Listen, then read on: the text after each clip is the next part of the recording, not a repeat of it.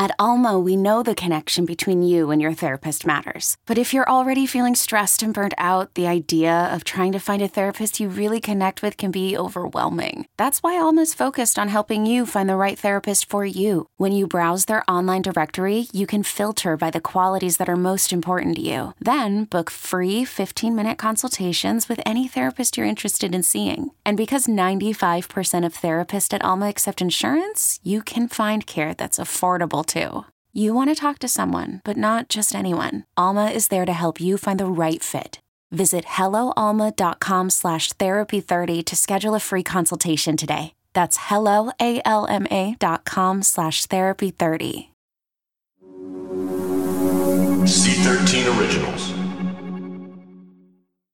If you have any tips as it pertains to this story, please reach out to tips@gangstercapitalism.com or our tip line 347-674-6980. We can ensure anonymity. Let's begin this episode with a clip from Fox News' Swamp Watch. As you know, in our Swamp Watch series, we expose corruption and greed wherever we find it because we are always fighting for you against the elitists and the corrupt establishment lining their pockets at your expense. Tonight, we have a particularly egregious example, a man who's been exploiting for his own personal enrichment one of the most deeply held beliefs of decent American patriots. The NRA's CEO, Wayne LaPierre, is tonight's Swamp Watch.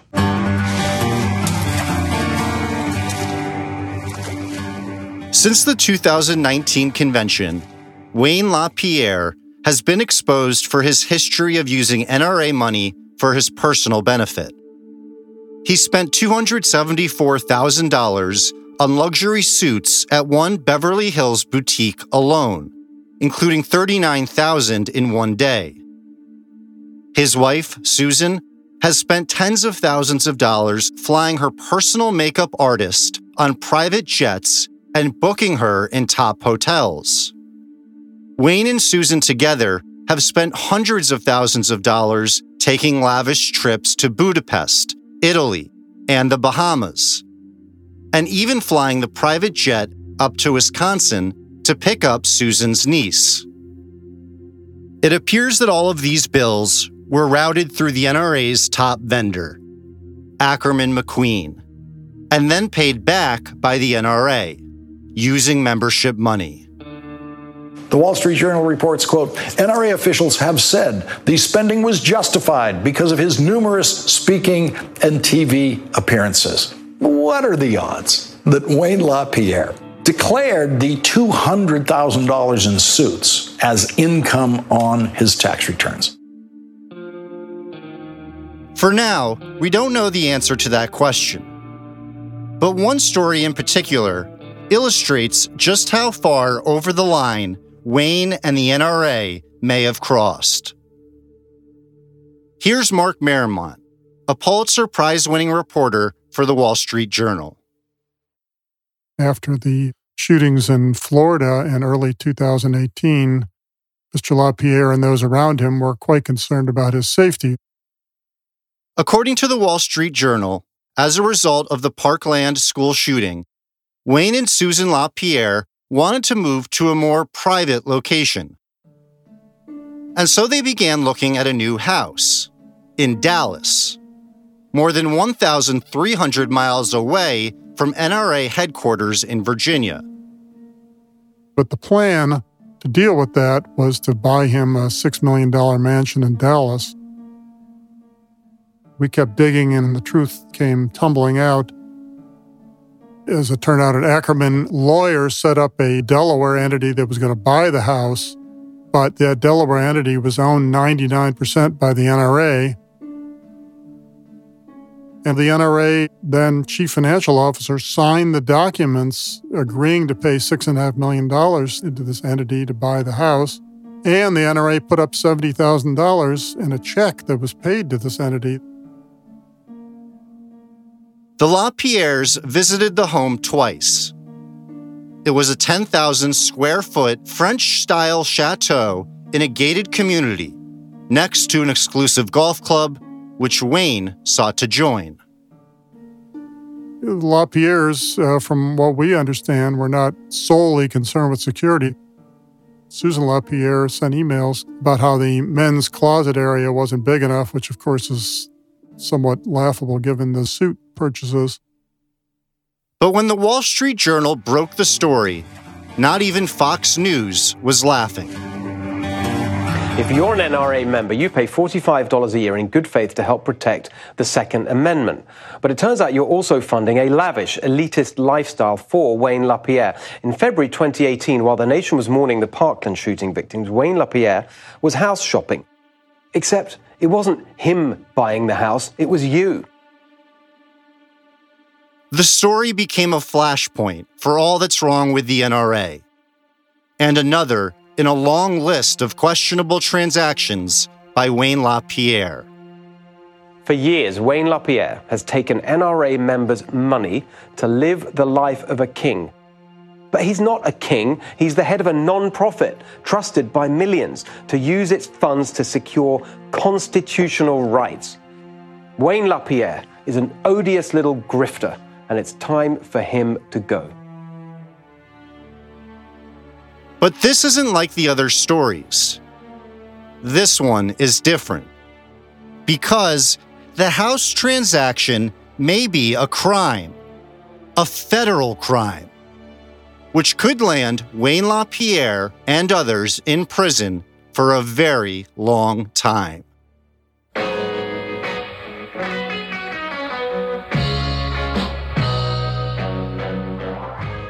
It was pretty easy for me to get him to admit to all the things that he had done wrong because he didn't have a way out. Obviously, the relationship between them was complicated. It's hard to ignore that dynamic. It's impossible to ignore that dynamic. That kind of conduct is not only unethical, it is potentially criminal. I'm Andrew Jenks. This is Gangster Capitalism, Season 2, The NRA.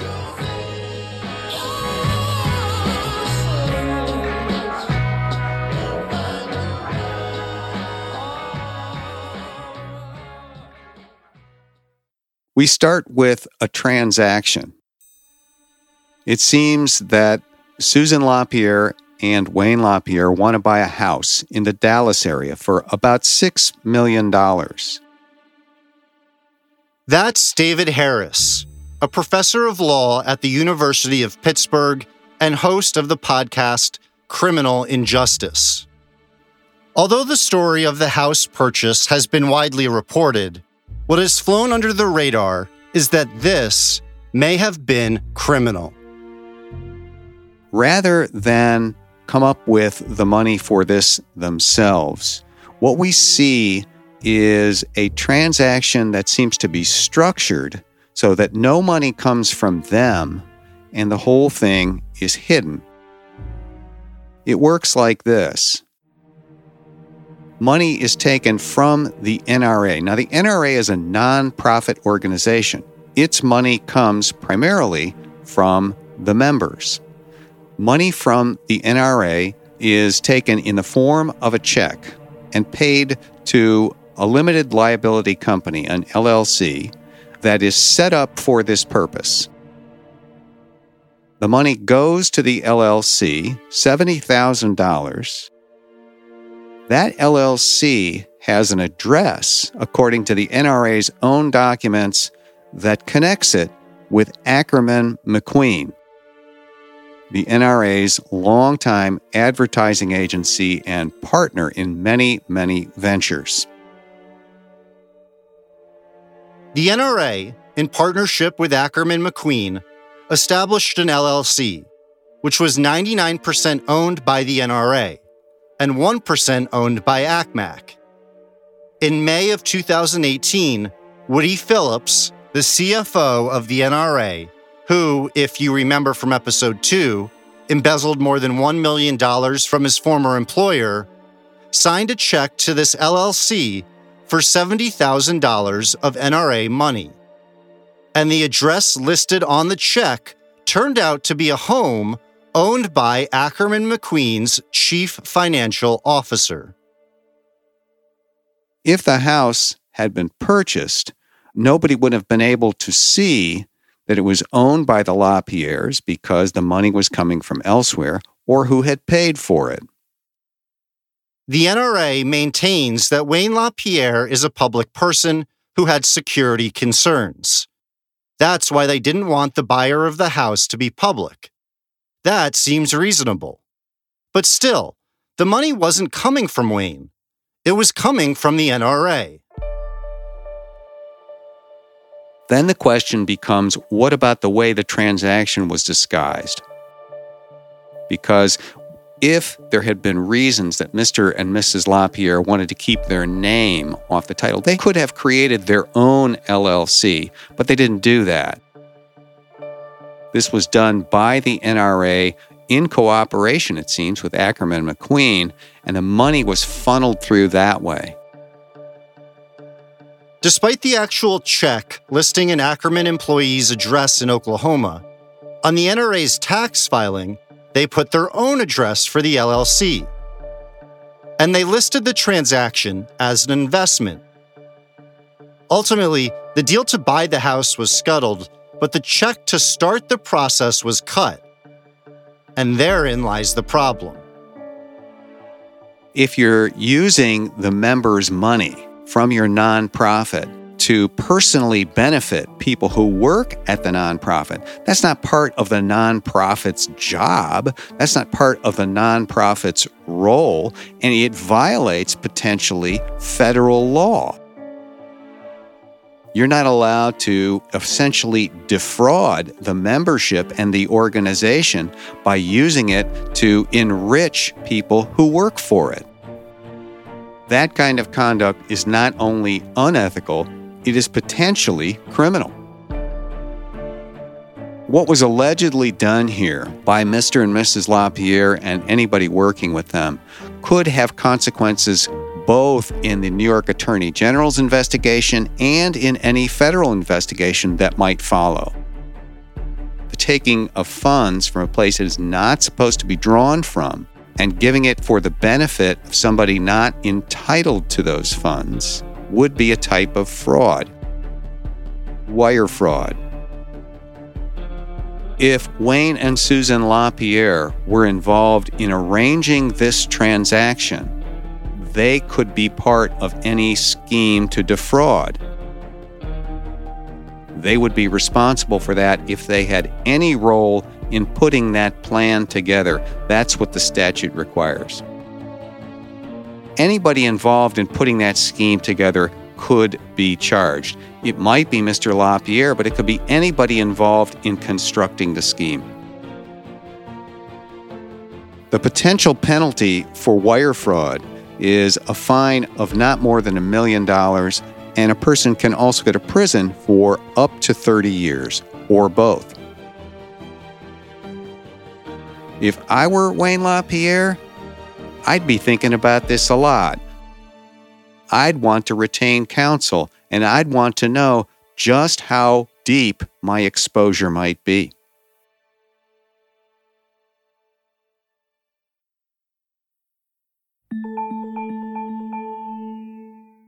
Hiring for your small business? If you're not looking for professionals on LinkedIn, you're looking in the wrong place. That's like looking for your car keys in a fish tank. LinkedIn helps you hire professionals you can't find anywhere else, even those who aren't actively searching for a new job but might be open to the perfect role. In a given month, over 70% of LinkedIn users don't even visit other leading job sites. So start looking in the right place. With LinkedIn, you can hire professionals like a professional. Post your free job on linkedin.com/recommend today. Hi, this is Amy Poehler, here to tell you about a new improvised show from Paper Kite Podcasts, the team that brought you Say More with Dr. Sheila. Check out our new parody podcast, Women Talking About Murder. It's a show about women talking about murder. Every episode features special guests, twists, turns, and the mystery of a missing co-host. Available on the Odyssey app or wherever you get your podcasts.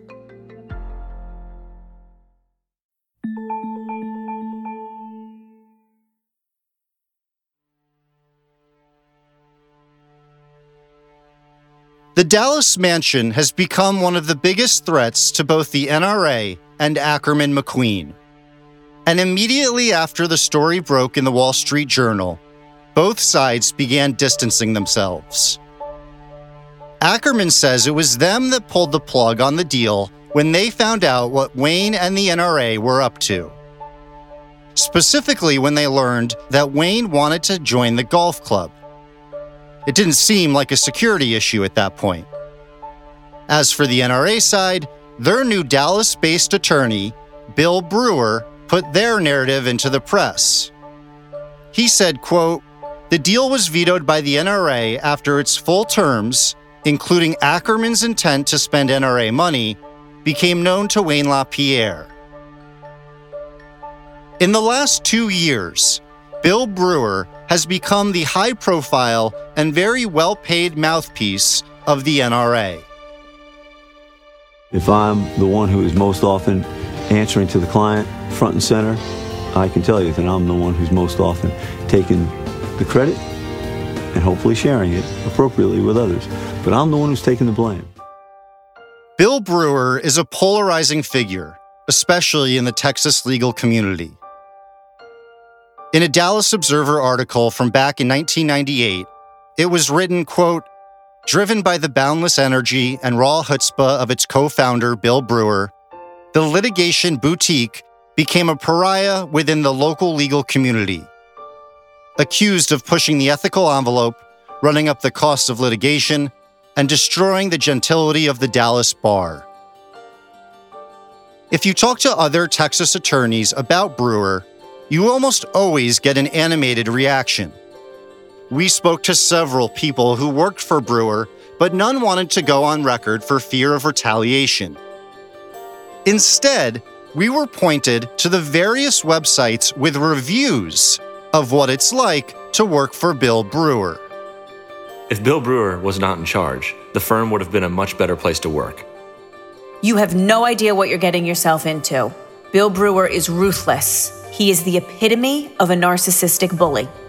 The dog-eat-dog politics are high. Money is not worth unhappiness. Diluted, disingenuous, and delusional. Too much drama. Management is chaos. It's the world according to Brewer or the highway. Bill Brewer is a deviant. Management is eager to insult you, stab you in the back, belittle you, throw you under the bus, bully you, or make your life miserable. Nightmare experience. Do not work for this firm. Do not hire this firm. The worst of the very worst. As I said, none of these people wanted to go on record. But Ted Lyon did. Lyon is a Dallas-based attorney who went head-to-head with Brewer. There's a breed of lawyer that looks at a file as being, oh, gee, this is a way to make our income production. And they would build the heck out of the file and create a lot of unnecessary legal work.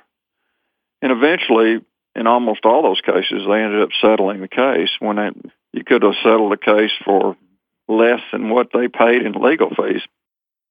Instead of trying to do what's right and get your client out of trouble, sometimes these kind of lawyers just get them deeper into trouble. And they always put their interest over the client's. Mr. Brewer was at the top of the list in that regard. That's the reputation that he had. Ted specializes in personal injury cases, and he distinctly remembers one in 2012 when he was hired to represent a family who was searching for answers in the wake of a terrible tragedy.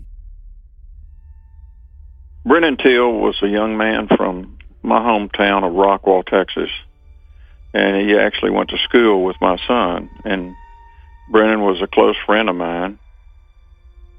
He was in Lubbock at the home of Ross Rushing.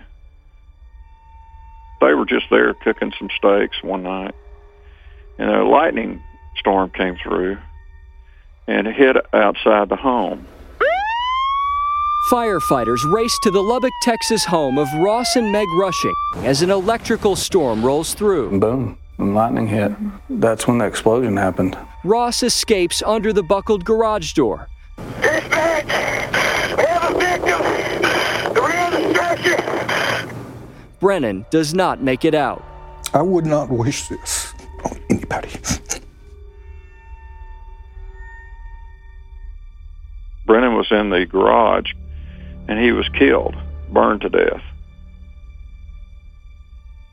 So we were hired by the family to find out what happened.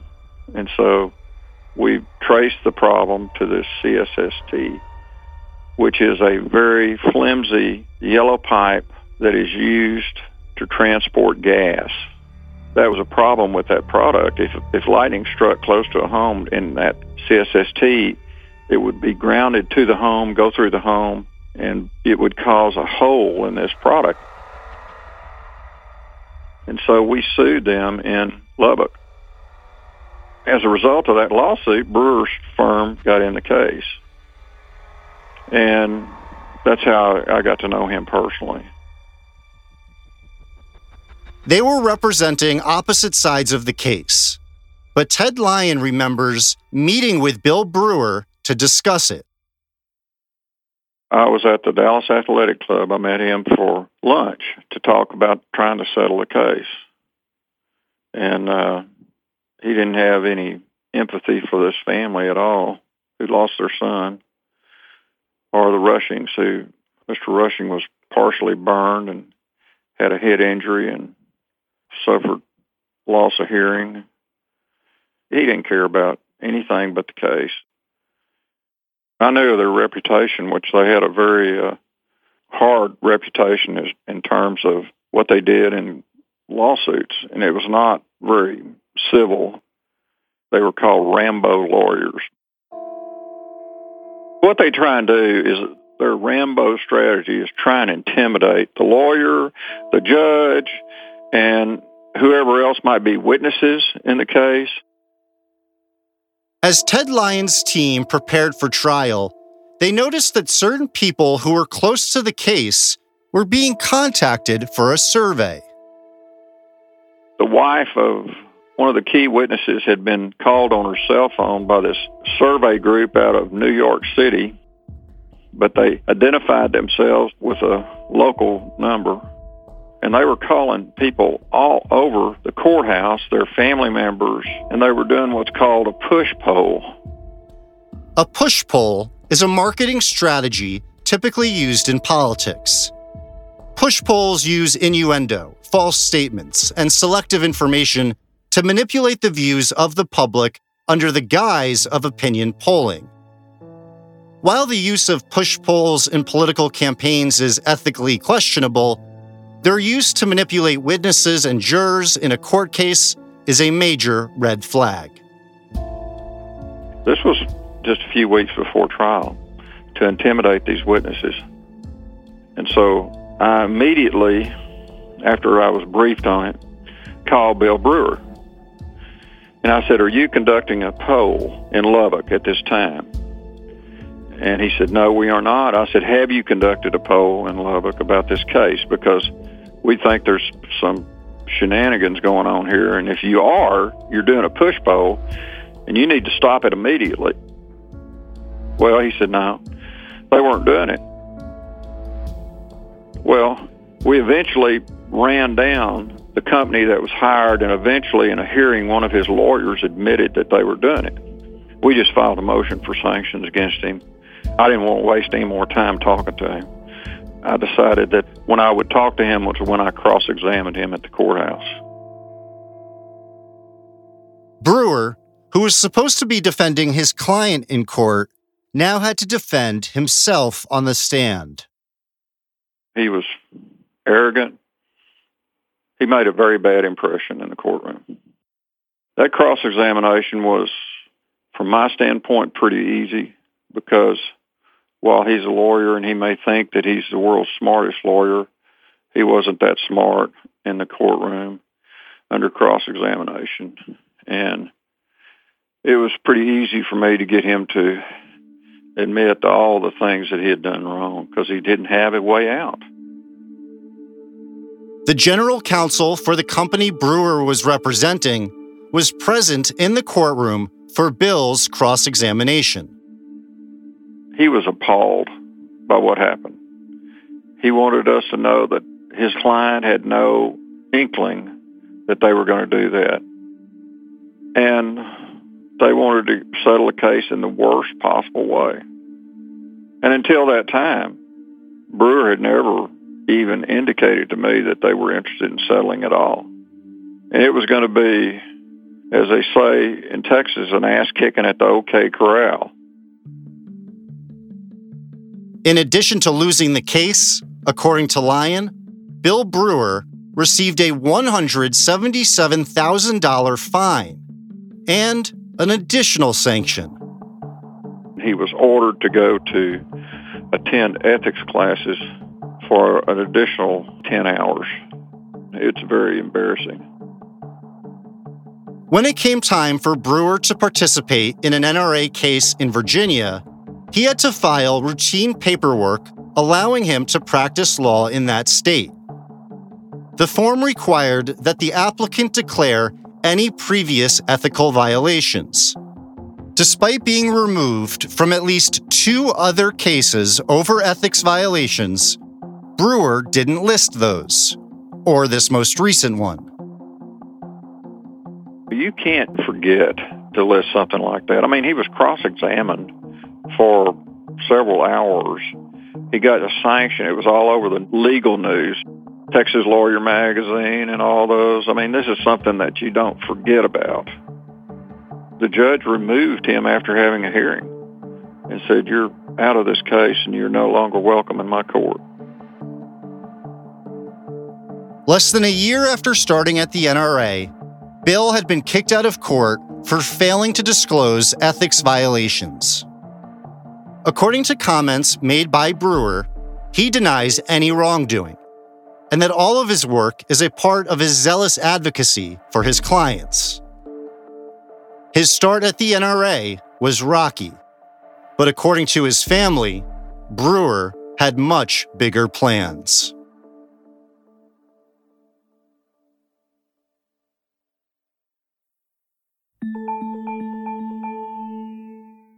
Calling all pop culture enthusiasts. Are you obsessed with all things celebrity? Do you live for the drama, the laughs, and the unexpected moments that unfold on social media?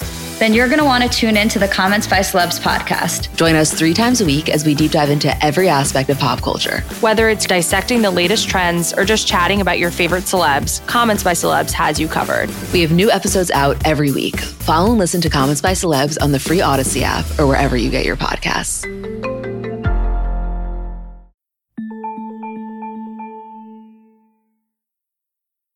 The NRA has hired William Brewer as its attorney for the case. Brewer is the brother-in-law of Ackerman CEO Revan McQueen. That decision now being criticized by Ackerman as a conflict of interest, but we will see what the court does next. Bill Brewer, the attorney representing the NRA, is married to Skye McQueen. Skye is the daughter of Ackerman McQueen's longtime former CEO and close friend of Wayne LaPierre, Angus McQueen. And Skye is the sister of Ackerman's current CEO, Revan McQueen. Of course, the NRA and Ackerman are involved in several bitter legal disputes which threaten the future of both organizations. And Brewer is at the very center of it all. He appears to be fighting for the NRA's survival. But maybe this fight is about something very different. What's clear to me is that he and his father-in-law, they had a delicate relationship. This is Danny Hakem, a reporter for the New York Times who covers the NRA. When I asked Brewer about his courtship of Angus's daughter, he acknowledged that there was some awkwardness there. What Brewer himself told me was that there was probably some uncomfortableness on Angus's part that his much younger daughter was marrying a much older man who'd been married 3 times and had 3 kids. Bill Brewer is 20 years older than Skye, which made his new father-in-law barely 8 years older than him. But despite the age difference, and that it was his 4th wedding, Angus still paid for the wedding. Obviously, the relationship between them was complicated. It's hard to ignore that dynamic. It's impossible to ignore that dynamic.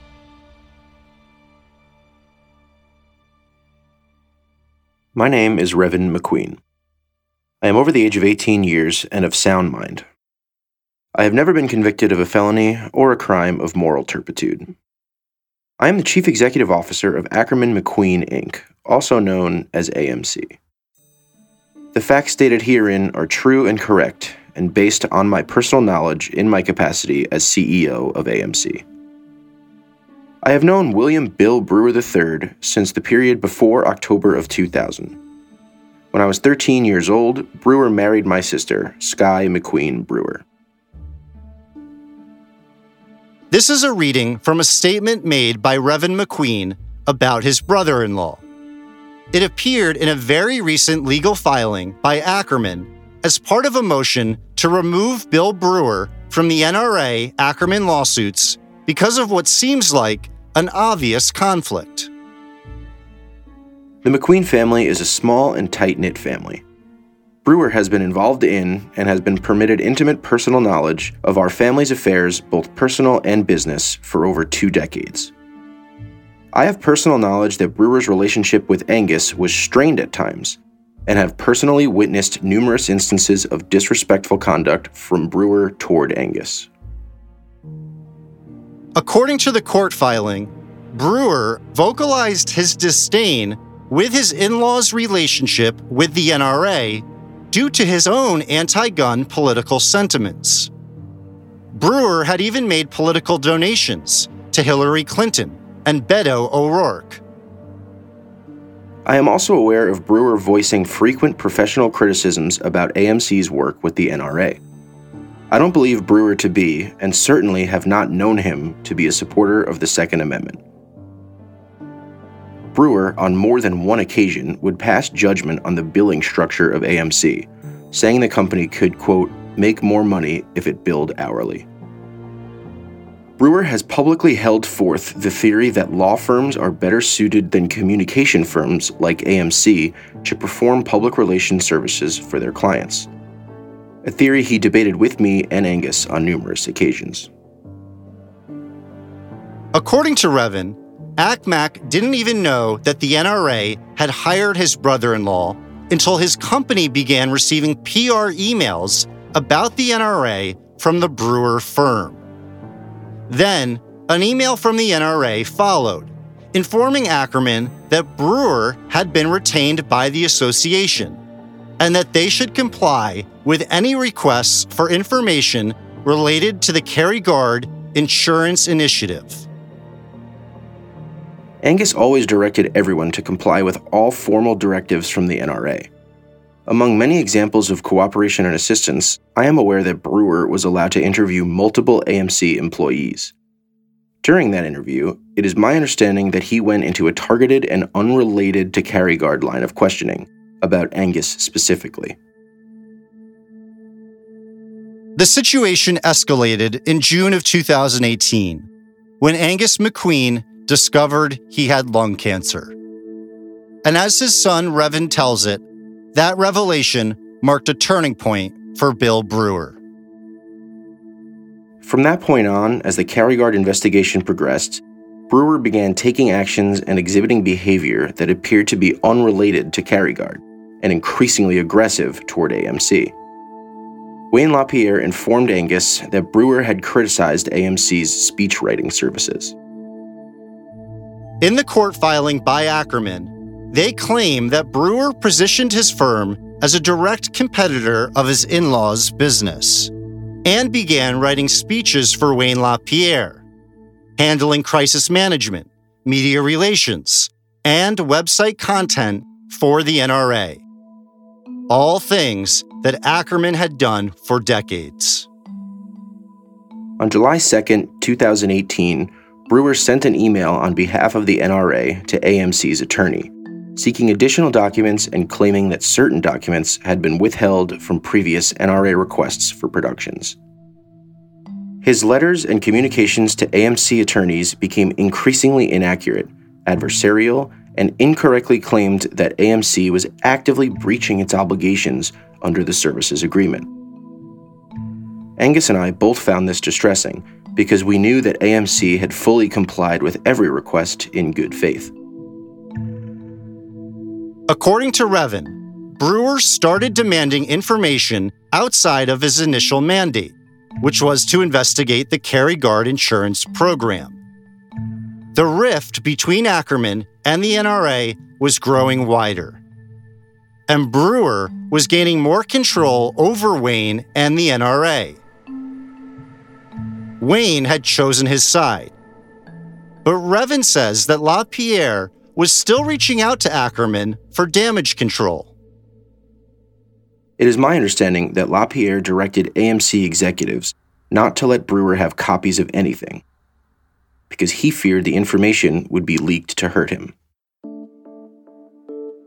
This, of course, came to fruition as the documents about Wayne's suits, his luxury travel, and evidence of so many other questionable transactions flooded into the press. In the court filing, Ackerman maintains that those leaks came from Brewer himself to damage Ackerman. According to Revin, Wayne had lost control of Brewer. Angus learned from LaPierre that Brewer was threatening to have Angus indicted for unidentified misdeeds associated with AMC's work for the NRA. This deeply upset Angus, who had loved and served the NRA for most of his career. Remember at the beginning of the episode when Wayne, through Ackerman McQueen and the NRA, tried to purchase a $6 million mansion in Dallas? If Wayne may be criminally liable for his role in that transaction, Angus, and anybody else involved, may have been too. Disgusted by Brewer's threatening behavior, Angus and I, along with a handful of other AMC executives, met with LaPierre on October 11, 2018, in Dallas, Texas, to discuss Brewer, as well as other matters of business. We extensively discussed Brewer's connection to the McQueen family, how inappropriate and aggressive Brewer's conduct had become, and that we felt it was inappropriate for him to continue to represent the NRA in any matter related to AMC. I was prepared to resign the business at that meeting, but LaPierre assured the company that things were changing. LaPierre repeatedly asked us during the meeting to, quote, stick with him. After this meeting, LaPierre promised to me via phone that AMC would not have to deal with Brewer or his firm anymore. Wayne's relationship with Ackerman McQueen went back almost 40 years. They'd guided him and the NRA in every way. And now, Bill Brewer was taking on that role. And LaPierre was caught in the middle of this family drama. I was made aware that LaPierre told Angus and others at AMC on more than one occasion during phone calls and in-person discussion throughout the summer of 2018 that, quote, Brewer was going to keep him out of jail. During conversations between AMC representatives and LaPierre, when AMC expressed concern about Brewer's strange involvement and his increasing antagonism toward AMC, it is my understanding LaPierre stated that he felt like he was, quote, in a box, that Brewer was, quote, crazy, and that LaPierre felt like he was, quote, just a pawn on Brewer's chessboard.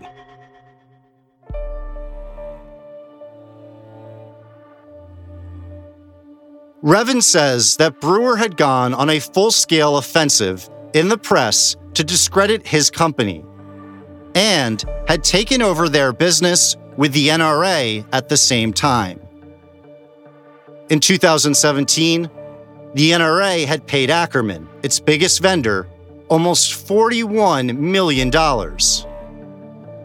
Now, in their legal filing, Ackerman claims that in the last 2 years, the NRA has paid Bill Brewer $54 million. They claim that, in fact, Bill Brewer has now become the NRA's biggest vendor. Could it actually be possible that Bill Brewer has made himself rich and brought his in-laws' business and the NRA's to the brink of disaster? All because of a family vendetta? By early May 2019, Angus was severely ill, starting to cough up blood and show signs that the cancer was progressing. It is my understanding that Brewer was well aware of all of this. In mid-May 2019, Angus was hospitalized. While family was traveling to visit Angus in the hospital, Brewer filed his second lawsuit against AMC in Virginia. This lawsuit not only falsely claimed that AMC had been part of some plot to extort and overthrow LaPierre, but that it was actively leaking confidential information to the media about the NRA. Throughout the remainder of May, June, and July 2019, Brewer was repeatedly quoted in the media discussing AMC's attempts to, quote, derail the NRA's investigations and AMC's sponsorship of the, quote, failed coup attempts, along with Oliver North and others. On July 11th, 2019, as Angus was in hospice care and his family was traveling to see him, he read Brewer's quote in a Bloomberg article, accusing AMC of committing crimes against the NRA. Distraught from reading the words of his son-in-law libeling him as a criminal, Angus looked at me and he told me to protect our family from Brewer, who he believed would stop at nothing to attempt to destroy his family. Less than 1 week later, on July 16th, 2019, Angus passed away.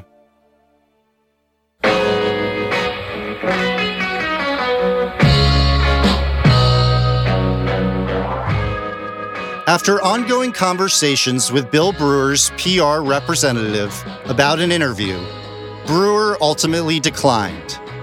Both he and the NRA will soon have their chance to respond to the latest Ackerman filings in court. Next time on Gangster Capitalism. When I saw what Wayne's doing with these monies, it just disgusts me. A major donor has had enough, but the board of directors is a big part of the problem too. 1/4 of the board members have received benefits ranging from tens of thousands of dollars to up to $3 million. And this is just incredible. And this probably won't end well for Wayne LaPierre. My guess is that LaPierre will be chopped liver. If you have any tips you'd like to share, please reach out to us at tips@gangstercapitalism.com, or you can leave a voicemail at 347-674-6980. For more information, go to gangstercapitalism.com and follow us on Instagram @gangstercapitalism or on Twitter @gangstercapital. This has been a creation and presentation of C13 Originals, a division of Cadence 13. Executive produced by Chris Corcoran, Zach Levitt, and me, Andrew Jenks. Written and directed by Zach Levitt and me. Produced by Lloyd Lockridge and Perry Crowell. Edited by Perry Crowell. Mixing and mastering by Bill Schultz. Research and production support by Ian Mont. Production management by Terrence Malangone. Studio coordination by Sean Cherry. Artwork and design by Kurt Courtney. And marketing and PR by Josephina Francis and Hillary Schuff. Our original score is by Joel Goodman, and our theme song, Your Sins Will Find You Out, is by Eli Paperboy Reed.